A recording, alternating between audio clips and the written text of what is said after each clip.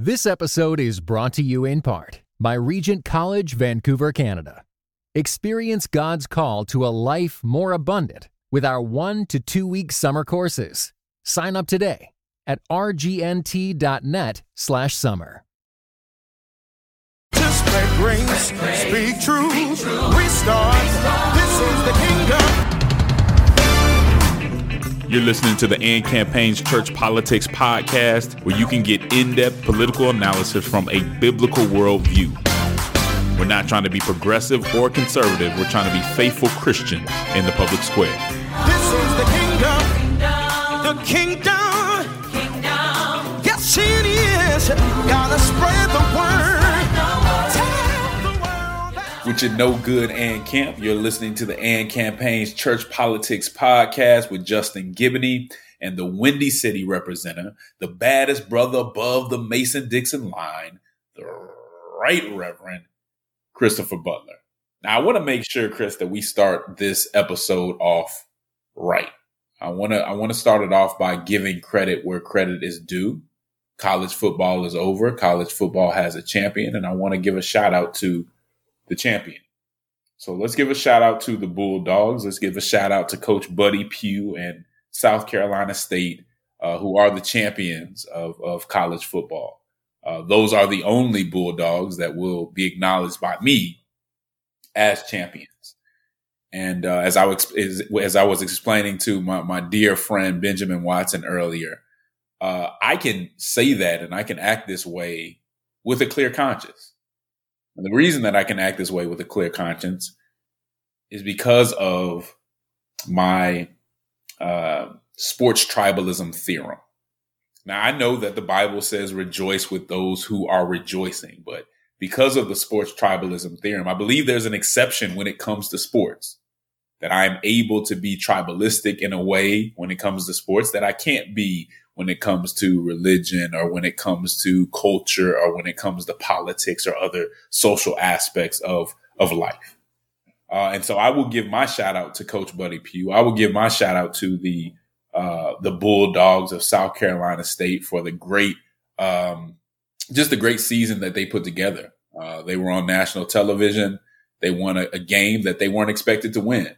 They won a game against a team, Jackson State, who was getting all the props and who, everybody was looking at to be the winner and just assume they were going to win. But Buddy Pugh has been coaching for a long time, and he proved that he is a champion. And so I want to give a shout out to that team, man. And I think that's just the right way to start off this episode. Chris, any comments? Well, I only have this comment that because this is a podcast and you cannot see Justin, I have to make this fully rich for everyone and let them know that Justin is actually wearing his Vanderbilt hat right now. So it's even more rich. Hey, hardly home, but always repping, dog. Always repping. And that is absolutely true. Hey, before we get into this episode, I, as always, want to give a shout out to the Fetzer Institute, who is one of our sponsors. I want to shout them out for supporting us in what we do and in how we do it. So thank you at the Fetzer Institute for helping us out. And we're really excited about this partnership. And I keep talking about it. Maybe I'll announce it next week, but we have some big things coming in regard to that partnership. I want to mention also that we are going to probably about once a month, depending how many questions we get in. If you become one of our patrons, if you go on patreon.com/churchpolitics and you become one of our patrons, you will be able to ask us questions and we will answer some of those questions, the ones we can get to, in a premium episode. So if you become one of our patrons, we'll start answering those questions, just so we can, improve interaction with y'all. So go ahead and sign up for that and we'll start answering your questions, man. But we have a lot of stuff to talk about today. I think this episode is going to be very interesting. So y'all know how it goes. Ain't nothing changed. As usual, grab your Bible, get your mind right, and prepare to think, not like a Republican, not like a Democrat, but like a Christian. Proverbs 2 verse 6 says, "For the Lord gives wisdom. From his mouth come knowledge and understanding." only God knows the true objective nature of things. We humans struggle to separate the nature of reality from subjective experience and appearance. However, to some extent, God shares his knowledge with us in the Bible. The Bible, since it comes from God, is the only completely objective and accurate view of the world. We can never achieve God's perspective, but by following the Bible's teachings, we can try to come as close as possible, and we should try to come as close as possible. This is the foundation of what writer Marvin Olasky calls biblical objectivity. Marvin is a journalist, a professor, and the former editor-in-chief of World Magazine. He's a man who I have a lot of respect for. He's someone who has been very kind to the AND campaign, and he's even taken probably some heat for giving us voice in World Magazine while he was there. We won't forget that, and we greatly appreciate it. The church is very much in need of more people like our brother Marvin. In regard to biblical objectivity, Olasky goes on to say that Christians should report things accurately. We should avoid sensationalism that doesn't point to God and the truth. And we should avoid only mentioning the positive aspects of the church or our culture or our cultural tribe, because that's just not truthful. When we do that, we're not being objective. Lastly, we should avoid deciding what's right and wrong through our own judgment or through lenses that only serve to flatter us and affirm our preferences. Without partiality, biblical objectivity shows how people are terrible and yet wonderful, created in the image of God and worthy of dying for. The goal here is to take strong stands when the Bible is clear. We want to make sure that we're standing up where the Bible tells us to stand up and where it's very clear to us, and to avoid doing so when the Bible isn't clear. That's the heart of biblical objectivity. Taking strong stands doesn't mean that we ignore unbiblical positions, misquote or ridicule our opponents, or engage in propaganda. We want to be clear about that. And while Olasky articulated this concept to help guide Christian journalists, I think that it also has a value for the Christian public witness in general. I think it's something we should follow when we are thinking about what our public witness should look like as faithful Christians. I'm especially interested in the part about the Christian goal of taking the strong stance when the Bible is clear and not doing so when the Bible isn't. The AND campaign honestly has articulated something very similar to that principle in our book. That concept is a major part of our framework, which we created before I was even familiar with Olasky's term of biblical objectivity. But that shouldn't surprise us because it's biblical. And it's no wonder that when people are trying to be faithful and trying to faithfully interpret the Bible, they would come to similar applications. And so I'm good that he fleshed this out so well and labeled it. I think it's very helpful. The AND campaign, if you've been following us, has continually said that Christians can disagree on some very important consequential matters where the Bible does not give us clear mandates or instructions. And that's part of the reason, Chris, why I think we should be very hesitant. And I know you and I don't do this, but those of you who do, you should be very hesitant to say what political party all Christians have to be in. It's an error to create requirements that the Bible hasn't created. But it's also an error to be neutral on issues where the Bible speaks explicitly. Objectivity and neutrality are not the same thing at all.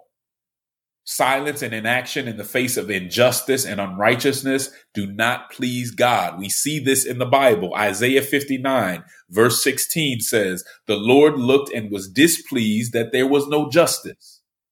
He saw that there was no one. He was appalled that there was no one to intervene. So his own arm worked salvation for him, and his own righteousness sustained him.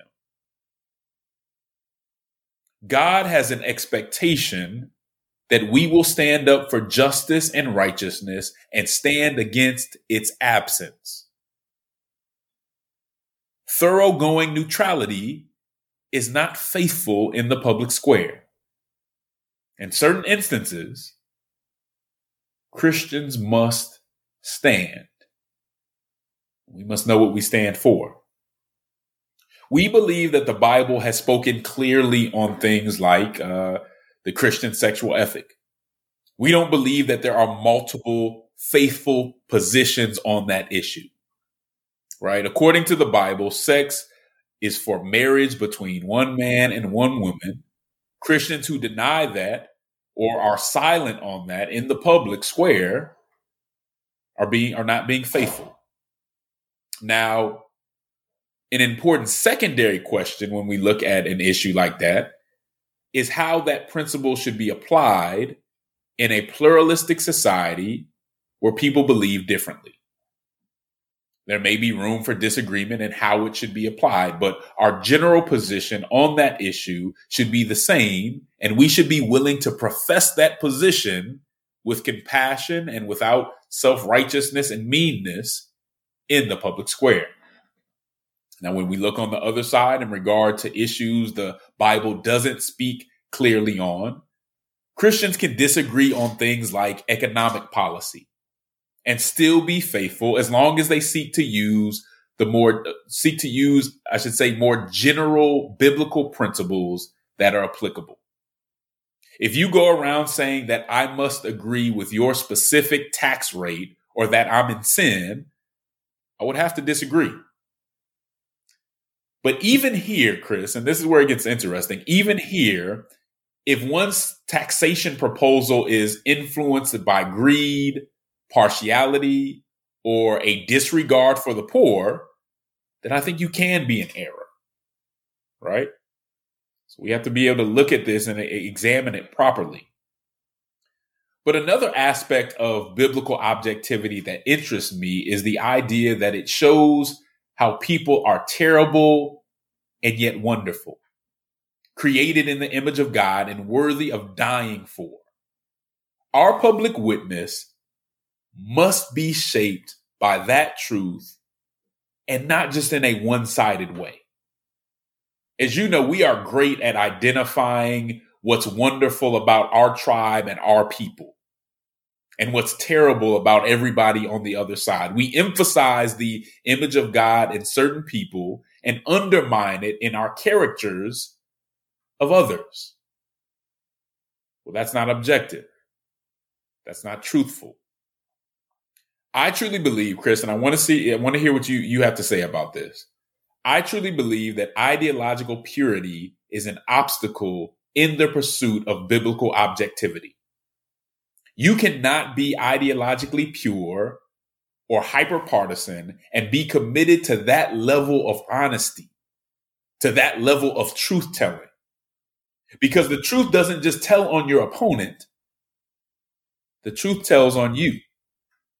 And so if you're never able to critique yourself or to critique your group, you're not telling the whole truth. Some of our ideological tribes actually encourage us to base our opinions on subjective experience and appearance primarily. They often remove the Bible and natural revelation as the source of truth and replace it with corrupted narratives, conditional principles, and self-serving positions. Biblical objectivity forces us to critique all sides and examine our culture, our causes, and our history thoroughly, and then to report back without bearing false witness, without trying to make ourselves look better and other people look worse.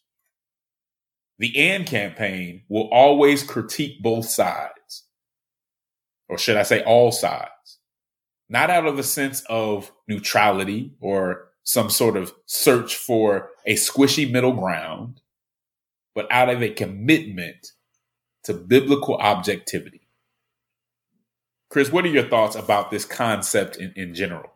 Really like the concept, and I thought that the article was just really interesting, and I super encourage people to go and check it out on your own, because I felt like it was a very, very well thought out piece. Like you, I think that, this piece is specifically directed toward journalists, but I think in so many ways it does track right along with broader principles that we need to wrestle with in terms of just broader public discourse in general. I won't try to get into like a super thorough discussion of the article piece by piece, but again, if you go read it, you'll see how he walks through historically how the approach to objectivity changed over time, and went from a situation where people really did look to the Bible, to the fact of God,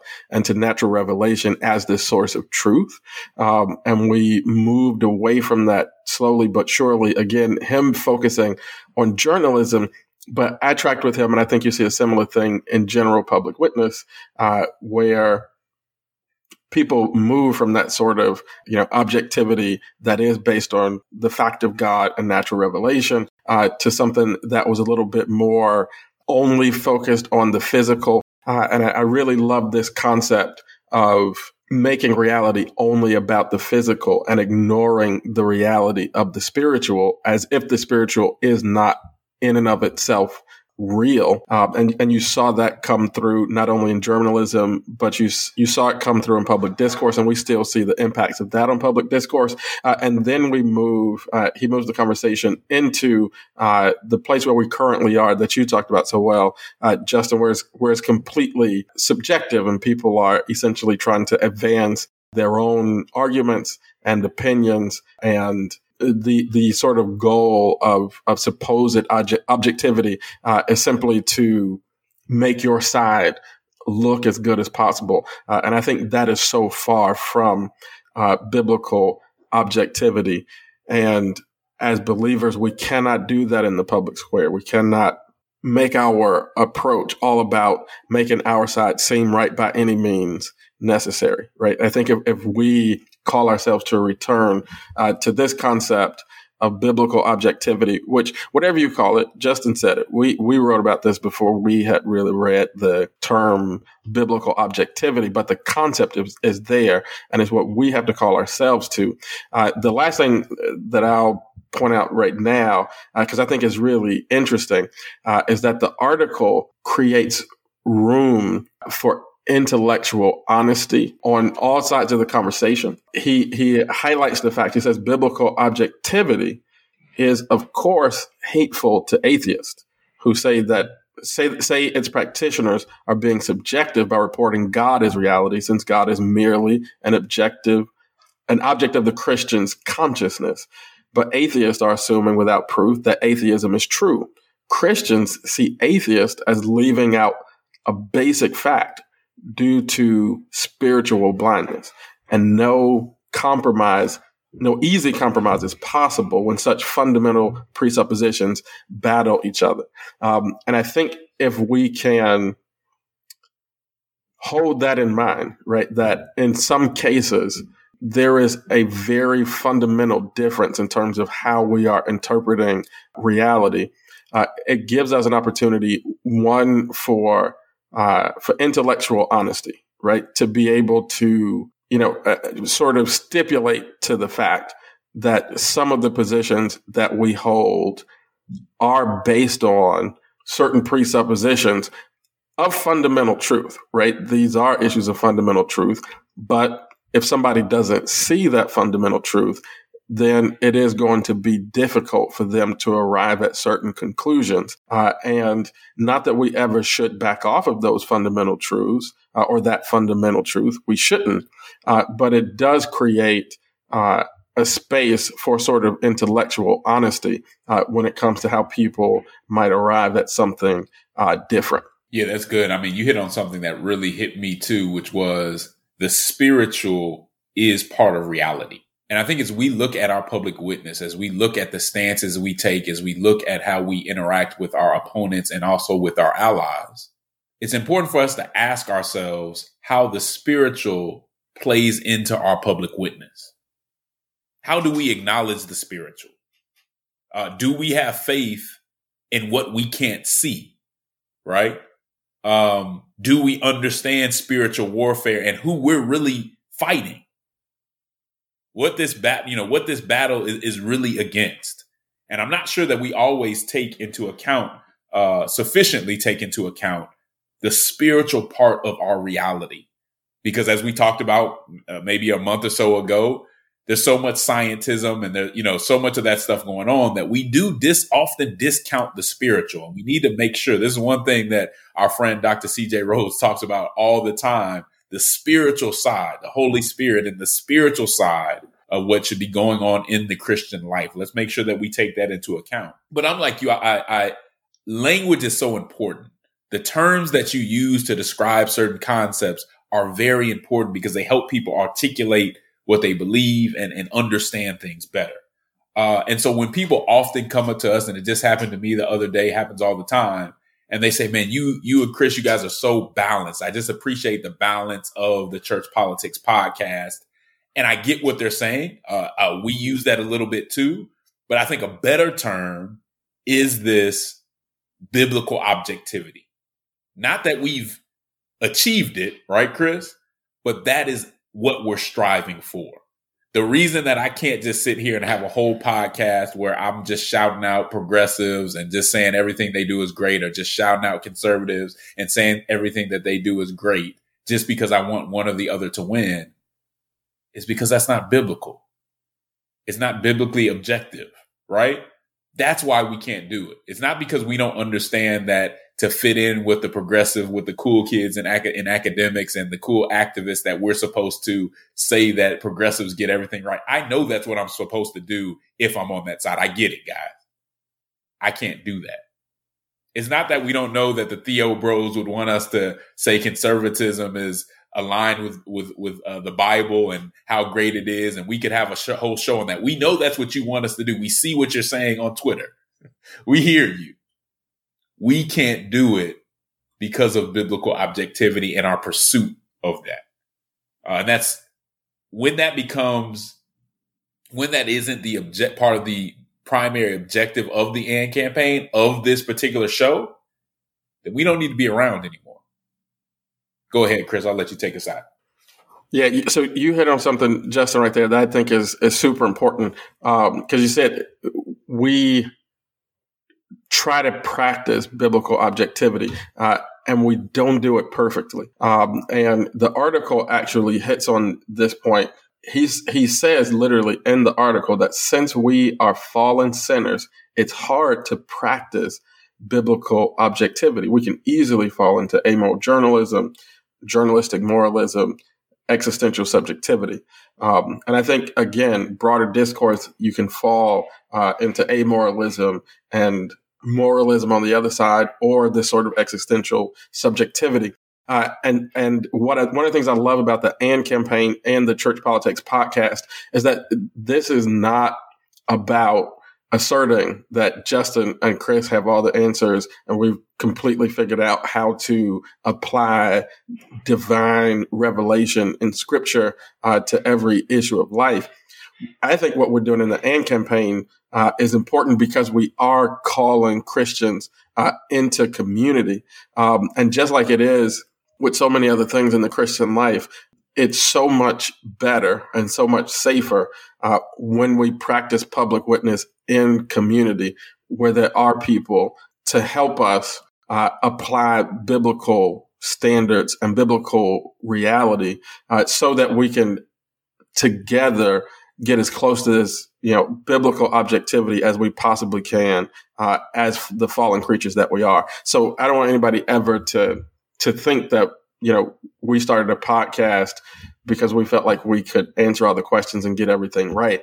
I think the real heart of the podcast and the AND campaign more broadly is to call us all into community so that we think about this stuff and we work, we make real efforts to apply these principles. Yeah, and I repeat, you'll never accomplish it, right? But it's about a faithful pursuit of things like biblical objectivity. That's what we're trying to get at. We provide a framework where people can disagree, where somebody might be more right or wrong.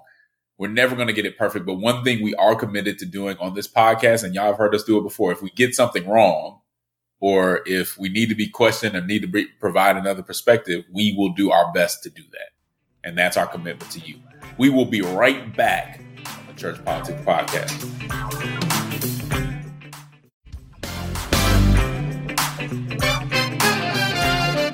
And we are back on the Church Politics Podcast with Justin Giboney and the Right Reverend Christopher Butler. Chris, the subject of biblical objectivity leads me into the apparent lack of objectivity in the mainstream media. You've heard me tell you, folks listening, you've heard me tell you to turn off cable news. I've said that ad nauseum. And part of the reason for that is because it's not honest. Its primary goal is not to inform us in an objective way. And I know that's a broad statement. It doesn't mean every single person, but in general, there's a major problem with cable news. And I think a lot of you already recognize that.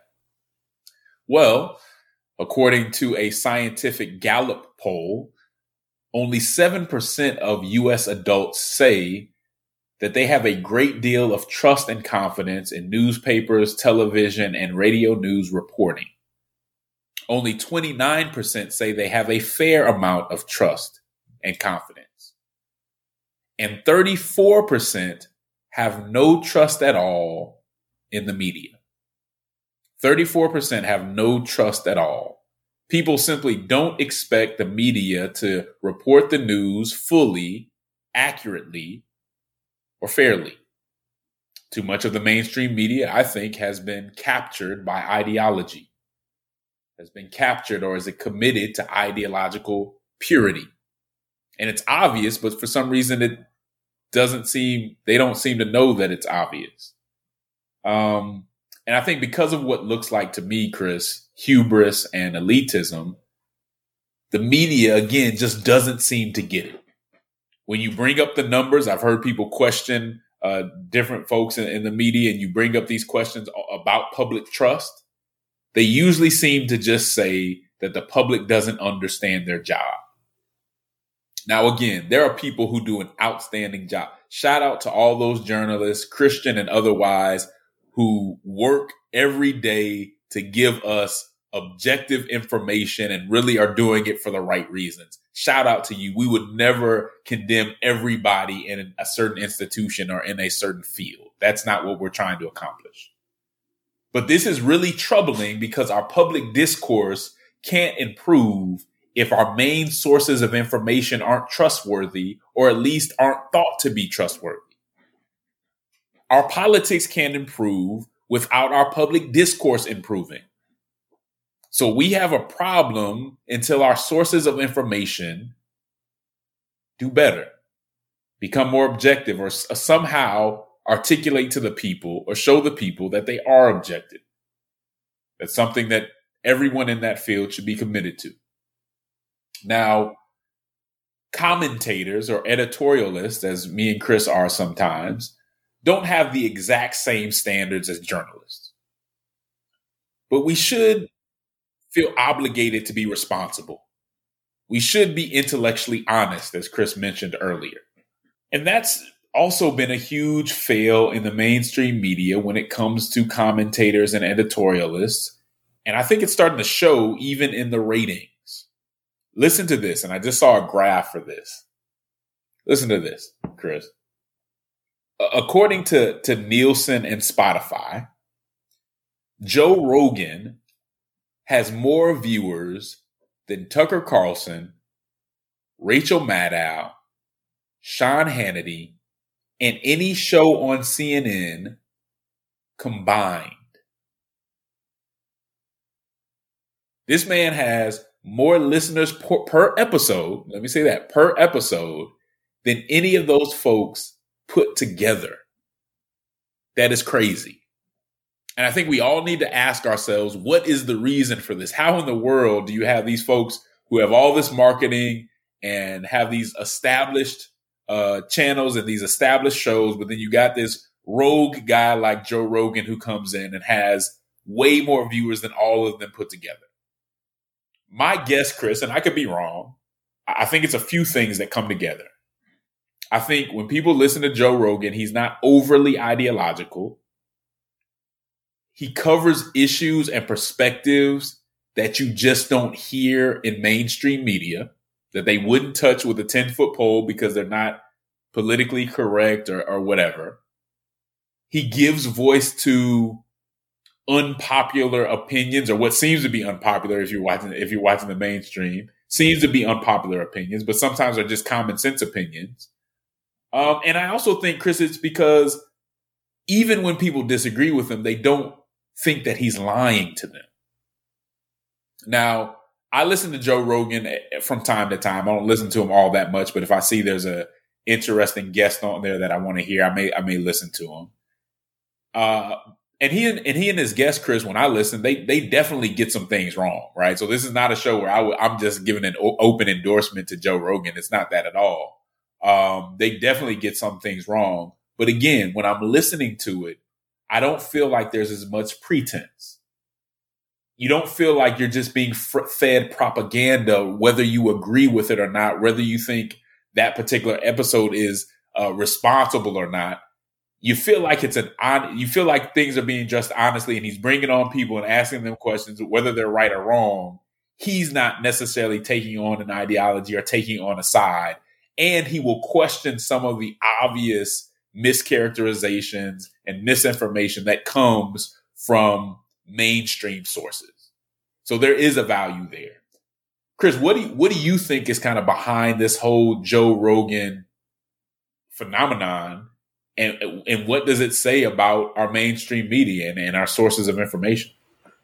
Yeah, I mean, again, like I would say, I also listen from time to time to a Joe Rogan podcast or, some portion of it, because I do think that the long form is one of the things that's compelling to people about it. But I don't know really if it is as much some tremendous virtue on the part of Joe Rogan, as much as it is these tremendous deficits that people are seeing more and more in mainstream media. When you can look at the same thing, the same event being covered on different sort of cable news networks, and it seems like they're covering completely separate events in terms of, everything from camera angles and what they show on television to who they talk to,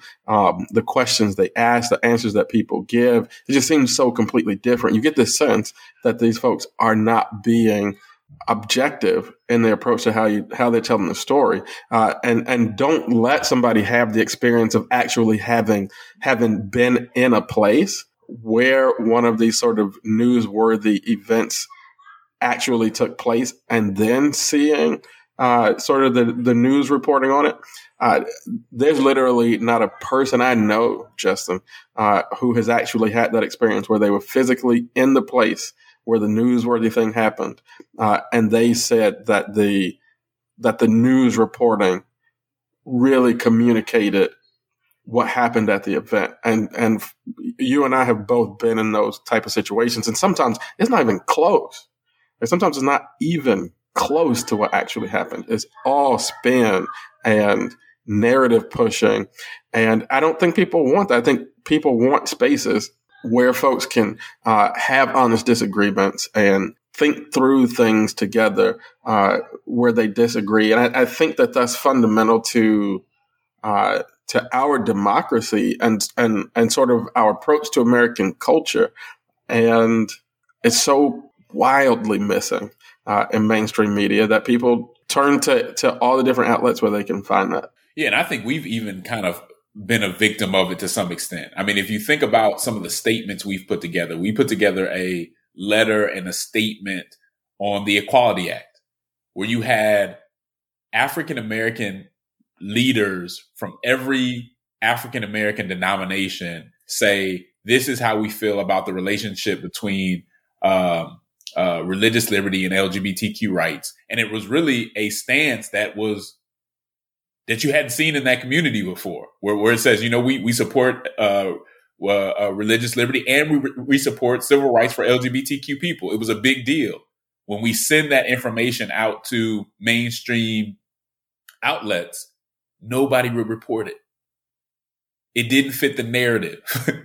Nobody would report that this group of mostly Democrats came out and said, no, we are standing up for religious liberty. At the same time, we will show compassion towards our LGBTQ brothers and sisters. This was a groundbreaking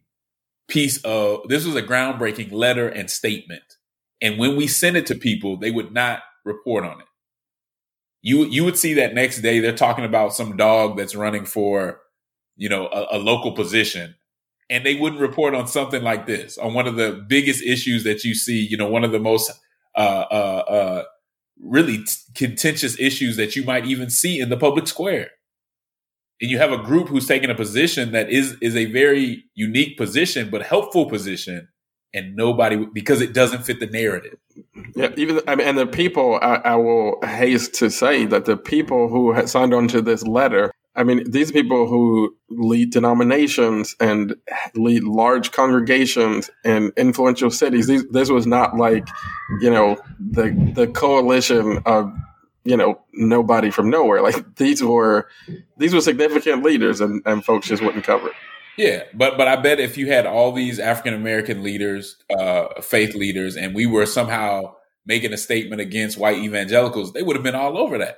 That might have been front page. Hey, you got 100 African-American pastors that are coming out to go against white evangelicals. That would have been all over. Or if somehow we went and said something against Obama, you'd have on Fox News, you have 100, you know what I'm saying? Like you would see that all over when it fits their narratives. But that's not being objective. This was news, and for local papers and larger outlets not to cover it, it just shows you something that is going on. Now going back to Joe Rogan, the funny thing is, Chris, and I'll be honest, I haven't trusted the Twitter consensus for some time.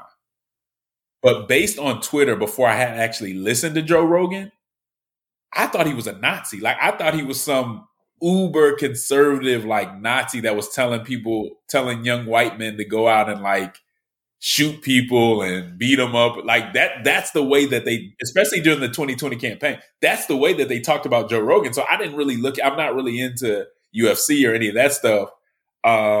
So I didn't really look into it. I wasn't paying a whole lot of attention, but when that name came up, I would associate it with those negative images. Now, again, this is not somebody I'm telling y'all to follow or telling you somebody that I listen to everything he says, but he's not that. That's what I'm trying to say. This dude is mostly fairly progressive on certain issues. He just doesn't fit into the cancel culture, all the stuff that they would want him to say. He doesn't fit that. So you know what happens with our ideological tribes is you don't fit everything that they want you to be, you're not on their team. And unless you actually listen to somebody and hear them for yourself or read their work for yourself, you don't know who they are. So I would also go to say, even if you're not going to completely agree with somebody, which this isn't somebody who fits within the AND campaign's framework necessarily, but it is somebody whose work to some extent you can appreciate. We never would have known that listening to how certain people would paint who he is and what he does. So it's very important to hear things, read things for yourself, and not just to go along with the narrative that you hear online or whether you hear it on Twitter, whether you hear it on Facebook. Sometimes you need to listen for yourself. And if there's a phenomenon, if there's somebody who's fairly dynamic, don't just take the word of those who may have an interest in kind of skewing that person's character or the way that you look at them. Chris, take us out, man. What's up? Yeah, I think that what you said is so important, and we have to find ways. We've talked about the sort of media hygiene that we have to practice.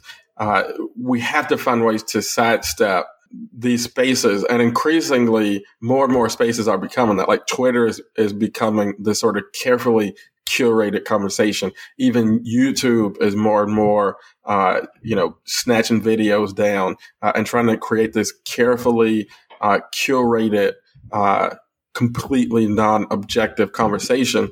And so I just encourage people, it takes some work, but go to like folks' native websites, like hit up Substack. I think that's still pretty wide open, because even people who we disagree with have to have an opportunity to say what they want to say. I think that the best solution for misinformation and bad information is truth and good information. I do not think for a moment that taking away somebody's capacity to express their own opinion is healthy for a democracy.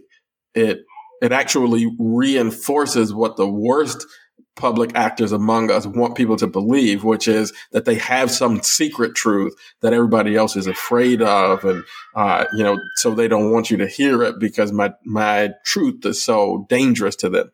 And in reality, some of the crazy stuff that people say can be easily refuted with better argumentation. And so I think that this whole approach to curating the conversation and limiting what people are able to say is so bad for our democracy. It's so bad for our own public witness as believers. And so we have to continually work to find ways around those, non-objective, carefully curated spaces that are emerging more and more in our society right now. And if you don't believe that the people can be trusted with the truth, then you don't believe in democracy. We'll be right back. Are you too progressive for conservatives and too conservative for progressives? As a Christian, do you find yourself feeling politically homeless? If so, then you're not alone. Listen, this is Justin Giboney, president of the AND Campaign. And if you're a Christian who doesn't know a whole lot about politics, or someone who knows a good deal about politics but wants to be more faithful in the public square, then you have to read the AND Campaign's book, Compassion and Conviction.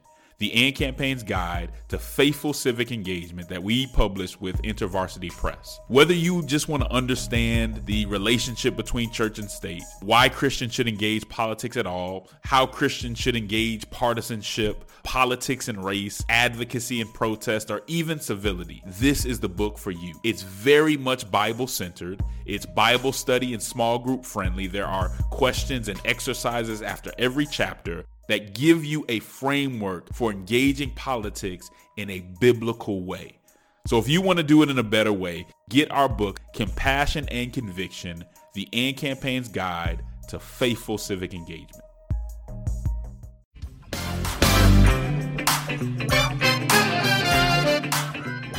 And we are back on the Church Politics Podcast for our last segment. I'm sure many of you heard of it. I know Chris probably heard about this, but last week, PolitiFact's Truthometer gave Justice Sonia Sotomayor a big red false. Now, you don't usually see the statements of Supreme Court justices examined by PolitiFact in this way. But unfortunately, during oral arguments about Biden's vaccine mandate, our Justice Sotomayor said this. She said that, and she was obviously talking about coronavirus. She said that we have over 100,000 children, which we've never had before, in serious condition, and many of them are on ventilators due to coronavirus. That statement, no matter how you look at it, no matter which side you lean to, that statement is widely known to be false. This isn't just knowledge that you would see from people in the CDC. This isn't something that just Dr. Fauci would know. It's widely known that that number is just not right. And it's unfortunate that that message came from such a high place. I mean, this is the Supreme Court. They're about to make a decision on an issue dealing with a deadly pandemic. There is no room for misinformation in this case, in this hearing, in this situation. It's really sad that that statement wasn't somehow filtered out before it was made, before it was said publicly. Now, as always, there's a lot of speculation on where this misinformation came from. Did she get it from the mainstream media and just kind of was she just repeating it? There's also speculation as to why she did it. Was she purposefully trying to further the progressive narrative? I'm not sure that we'll ever know that, but I personally will not go into that type of speculation. I won't assume that it was done out of deceit. As someone who spent a whole episode saying progressive when I meant to say conservative a few weeks ago, I'm going to give Justice Sotomayor some grace here. But still, I think we have to acknowledge that this is far from okay. We have to be more careful, especially when we're discussing issues of this nature. Now, Chris, some progressives were quick to point out what they thought was a similar gaffe by Justice Neil Gorsuch. They thought that he said that hundreds of thousands of kids die from the flu each year. So they pointed that out to kind of neutralize the Sotomayor issue. However, and I want to clarify this, I want to be very clear, Gorsuch actually said hundreds, thousands of children. So he was not incorrect. If he would have said hundreds of thousands, he was wrong. He said hundreds, thousands of children die from the flu. And he was making a comparison. You may agree with that comparison or disagree with that comparison. The number he put out there was not incorrect in the way that the number that Sotomayor put out there was. What do you think is the possible root of this kind of misinformation? What do you think is the impact? What does this say about just our system and how information like this gets repeated at such a high level, Chris? Yeah, I mean, like you won't speculate on Justice Sotomayor's intent or what was in her heart in saying this in the arguments. But I will have to agree that it is not okay. Somehow, somewhere in the system, I mean, you're an attorney, Justin. I'm not an attorney, certainly not a constitutional attorney, and certainly not, an expert on all of the processes and functionings of the Supreme Court of the United States. So I put that out there, period. But I would think that somewhere in the process, you have to be able to do something to make sure that basic things like the facts and figures that are presented, in the course of oral argument and questioning are just, accurate according to, the available information. And I will also say that I was even more disappointed, like way more disappointed, because again, like you said, Justice Sotomayor is a human just like anybody else and is able to make mistakes. All the people who work for her are humans and are able to make mistakes. But it's so disappointing. This thing that happened afterward with Gorsuch. One, he didn't even say it. Two, had he actually said it, the other side did something wrong is not an argument for why you did something wrong, right? Like that is fundamentally not an okay argument, right? I would say it the way that my mom says it: two wrongs don't make a right. So that whole approach, like, hey, well, we're not going to apologize. We're not going to call out our sort of tribe here. We're just going to try to counterbalance it by saying that somebody else who we perceive has been on the other side did something similarly wrong. Like that is crazy. And it is the reason why our public discourse is so crazy right now, because people won't just stop for a moment and just be willing to critique your own side. Your side is not going to be perfect on everything. And I say that to people on any side of any conversation. Your tribe, your crew, your side is not going to be perfect. Nobody is. And it's not a position of weakness. It's not betrayal of your moral compass. It is not, turning on your political allies to admit and to call out your own people when they do something that they shouldn't do. That is classic whataboutism, and it's a major part of what has us in the situation we're in right now. I can't acknowledge and correct what I did wrong because I'm looking for something that you did wrong, so I don't have to take that L. That is not a biblical way to go about things. It's not an ethical way to go about things. We need to change that. Man, I hope y'all enjoyed this episode. So much of a good word coming from our brother, as always, the Right Reverend Chris Butler.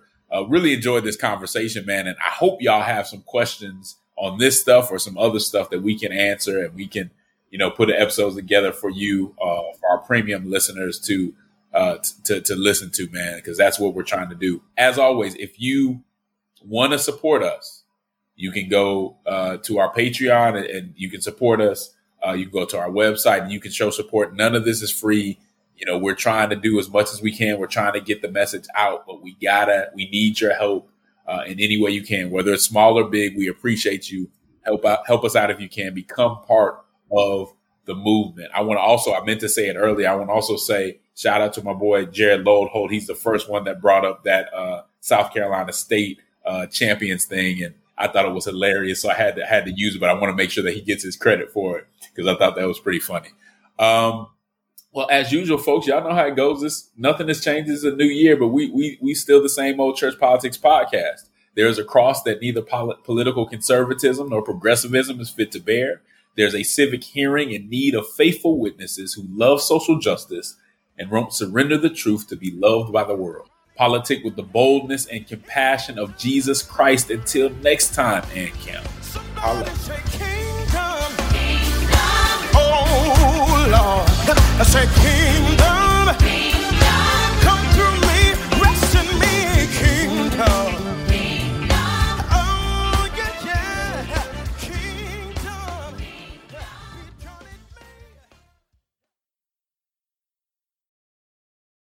This episode was brought to you in part by the Truce Podcast. The new season examines the connection between some evangelicals and the Republican Party with the help of world-class historians.